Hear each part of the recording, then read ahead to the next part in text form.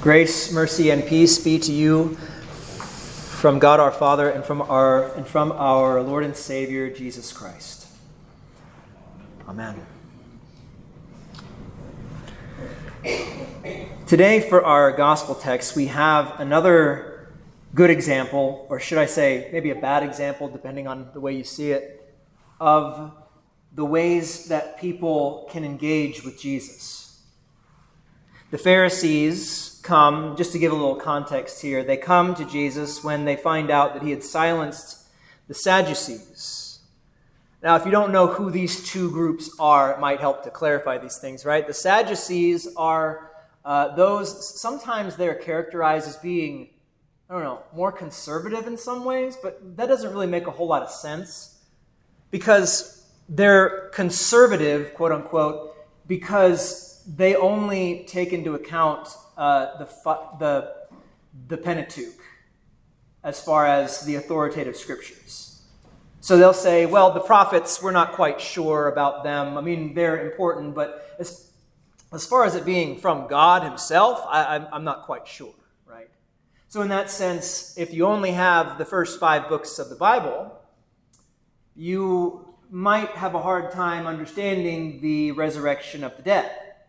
And that was what defined the Sadducees, at least in Matthew's gospel, that they denied the resurrection of the dead on the last day. And so they come to Jesus and they ask him this just ridiculous question, saying, "Teacher, if there is a resurrection, let's say that there's a woman who gets married and then she doesn't have any children, and so her husband dies and he has 7 brothers, and so on and so forth. Each one of them dies without providing an heir. And so she goes and marries all 7 of them after each one dies in succession. In the resurrection, whose wife will she be?" Wow. I mean, they're trying really hard at that point in time, right? And Jesus says that, he says, let me see, "You are mistaken, not knowing the scriptures nor the power of God. For in the resurrection they neither marry nor are given in marriage, but are like the angels of God in heaven. But concerning the resurrection of the dead, have you not read what was spoken to you by God, saying, 'I am the God of Abraham, the God of Isaac, and the God of Jacob'? God is not the God of the dead, but of the living." Right? He used their own authoritative scriptures against them. Right? He didn't have to pull from the prophets. He didn't have to pull from Job. He used what they would consider authoritative and say, "You're mistaken. You don't really know what you're talking about. You've drawn a conclusion that it honestly is unfaithful." Right? So that's the Sadducees. The Pharisees, on the other hand, are ones who take into account all kinds of the books. They take in the law and the prophets and certain traditions as well. They use their traditions to interpret the Bible, which is it's not terrible, but it is terrible when you allow those traditions to take your eyes off of the grace of God and make it all about what it is that you do to merit God's grace. And that is what they did. They were well-versed in the Bible. They were well-versed. I mean, if you were to say maybe a parallel for today, I don't know. I think the Sadducees, maybe you could make an argument that they're more like, as far as Christians go, they're more like mainline Christians, I guess. Mainline, not to point too many fingers, but Episcopalians, Presbyterians, ELCA, whatever. The mainline folks who say, we're going to pick and choose what we want to say is authoritative. Now, the Pharisees are more like the LCMS, sorry to say. That's probably what you weren't expecting to hear today, right? They're more like us. They're conservative. They take the Bible seriously, the law and the prophets, and we adhere to certain traditions that help us understand the Word of God, and that's not a bad thing so long as we don't go too far and say that God's grace is merited by us, right? So in some ways, we might have to say, who's more like being a Pharisee than us, right? So when you see that, maybe you see this a little bit differently when the Pharisees come to Jesus and they say, to test him, "Teacher, which is the great commandment in the law?" Right? And To be charitable, which I don't think the Pharisees get enough charity sometimes. To be charitable, I think the Pharisees are trying to discern correctly, right? They're trying to find out if Jesus is who he says that he is. They're trying to be they're trying to be wise in whether or not this man who claims to be the Son of God really is the Son of God. I mean, we have it within our text, right? In John's epistles, test the spirits, right? Now, they might have more in their minds than just this, but that's me being charitable, is saying they're trying to find out, are you one of us? We saw that you silenced them and you did a great job. Are you one of us, though? Right? So, Jesus answers their question, which is a better question than the one the Sadducees asked, right? At least they're trying to stick with the commandments and what it is that is the greatest one, right? And so he says, you shall love the Lord your God with all your heart and with all your soul and with all your mind. This is the great and first commandment, and a second is like it. You shall love your neighbor as yourself. On these two commandments hang all the law and the prophets. Now, it's very interesting. We don't quite know exactly what their point is beyond testing Jesus. We don't know if this is like the lawyer who came to Jesus asking, and who is my neighbor, right? To which we hear the great parable of the prodigal son. We don't know if they want to get into this back and forth. They might. But before they can even get there, Jesus asks them a question. And he says, what do you think about the Christ? Whose son is he? And they said to him, the son of David. You know, it's like catechism class. Like it's like, who is Jesus? And it's like, well, he's God's son. You know, duh. It's a simple question, right? Simple answer. And they give a right answer. But Jesus tests them even further, as a good teacher does, right? It's like me if I were to teach catechism and say, you know, what commandment are you breaking if you desire something that belongs to somebody else? And, you know, the right answer is both, you know, either the 9th, the 10th commandment, or the first commandment.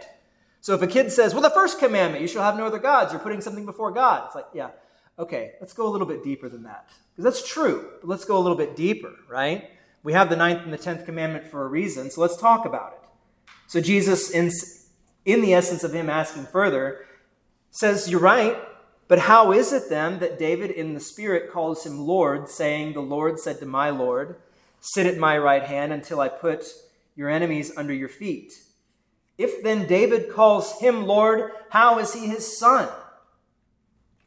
And this is where it all falls apart. This is where the Pharisees really disappoint, because no one was able to answer him a word. And that's not the bad part. The bad part is, nor from that day did anyone dare to ask him any more questions. They couldn't handle it. They could not handle the test. And I wonder how much that is like us sometimes. And when I say us, I do mean me included. How often are we tempted sometimes to really not even have these discussions, right? How often do we find ourselves flattening out the law? And what I mean by flattening out the law is that we may say to ourselves or to somebody else, if somebody asks you, is homosexuality a sin? Yeah. But then almost immediately we have this knee-jerk to say, but all sins are counted equal in the eyes of God. That's true. But that should not keep us from talking more about that specific sin, since it is plaguing our world and our country and even our churches so heavily. Let us not just stop there and say, well, all sins are counted equal. Let's not talk about that one. Same with abortion. Same with transgenderism. I mean, people want to say, you know, well, that's a little uncomfortable. I don't really want to talk about that. We've gone for so long having the rule, maybe at family dinners, that, well, there's two things we don't talk about. Well, you all know what those things are, right? We don't talk about religion and we don't talk about politics. We'll set politics aside for a second because our religion informs everything in our life, including our politics. That shouldn't take the first seat. Religion takes the cake, y'all. So if that's the case, what's wrong with having these discussions? Because at least the Pharisees and the Sadducees are asking the questions. They're at least coming to God and saying, I don't know the answer, please tell me. How often do we just sit back and say, well, I don't know, and, I'm busy, I got other things to do. What does it matter? Maybe that's a bit uncharitable, but maybe that's the internal thought for a lot of us. I know I'm tempted with it. I'm tempted with the thought to say, I'm just so busy. I don't have time to read the Bible. Ooh, if your pastor's saying that, how much trouble do you have doing it? But if there's anything we can gain from this, we should be having these discussions. It is a good thing to talk about God. In fact, that's what theology means. God talk, basically. We shouldn't be afraid of theology. We shouldn't be afraid of talking about God. In fact, I'm actually really surprised that our Old Testament text is from Deuteronomy chapter 10, because you'd think it would be from Deuteronomy chapter 6, which I'll actually read for you right now. It's wonderful. Hear, O Israel, the Lord our God, the Lord is one. You shall love the Lord your God with all your heart, with all your soul, and with all your strength. And these words which I command you today shall be in your heart. You shall teach them diligently to your children, and shall talk of them when you sit in your house, when you walk by the way, when you lie down, and when you rise up. You shall bind them as a sign on your hand, and they shall be as frontlets between your eyes. You shall write them on the doorposts of your house and on your gates. The Word of God should be a part of your life, day in, day out, moment to moment. And how often do we fail? How often do we fail? I mean, you may even say to yourself, Pastor, that's really tough. I kind of have a hard time, truth be told, with even doing daily devotions in the morning. It's hard. Well, thanks be to God that you're trying. Thanks be to God that you're asking the questions. Thanks be to God that you're endeavoring to dive deeper into God's Word. And yet we know that it's not good enough, because we have to rely on God's grace. We can take all our time in the world trying to answer the question and diving into what's the greatest commandment, and why is it the greatest commandment, and what makes it the greatest commandment, and how can I keep the greatest commandment? So we have to have a good balance there. Let us ask the questions. Let us dive deep. Let us say, how am I supposed to live now that I'm a Christian? What does it mean to be a Christian, especially in a world like ours, plagued with certain things? How can I talk to somebody who has a different idea or belief about homosexuality, transgenderism, abortion, these things like that? How can I entreat them according to the love of God? These are good things to ask.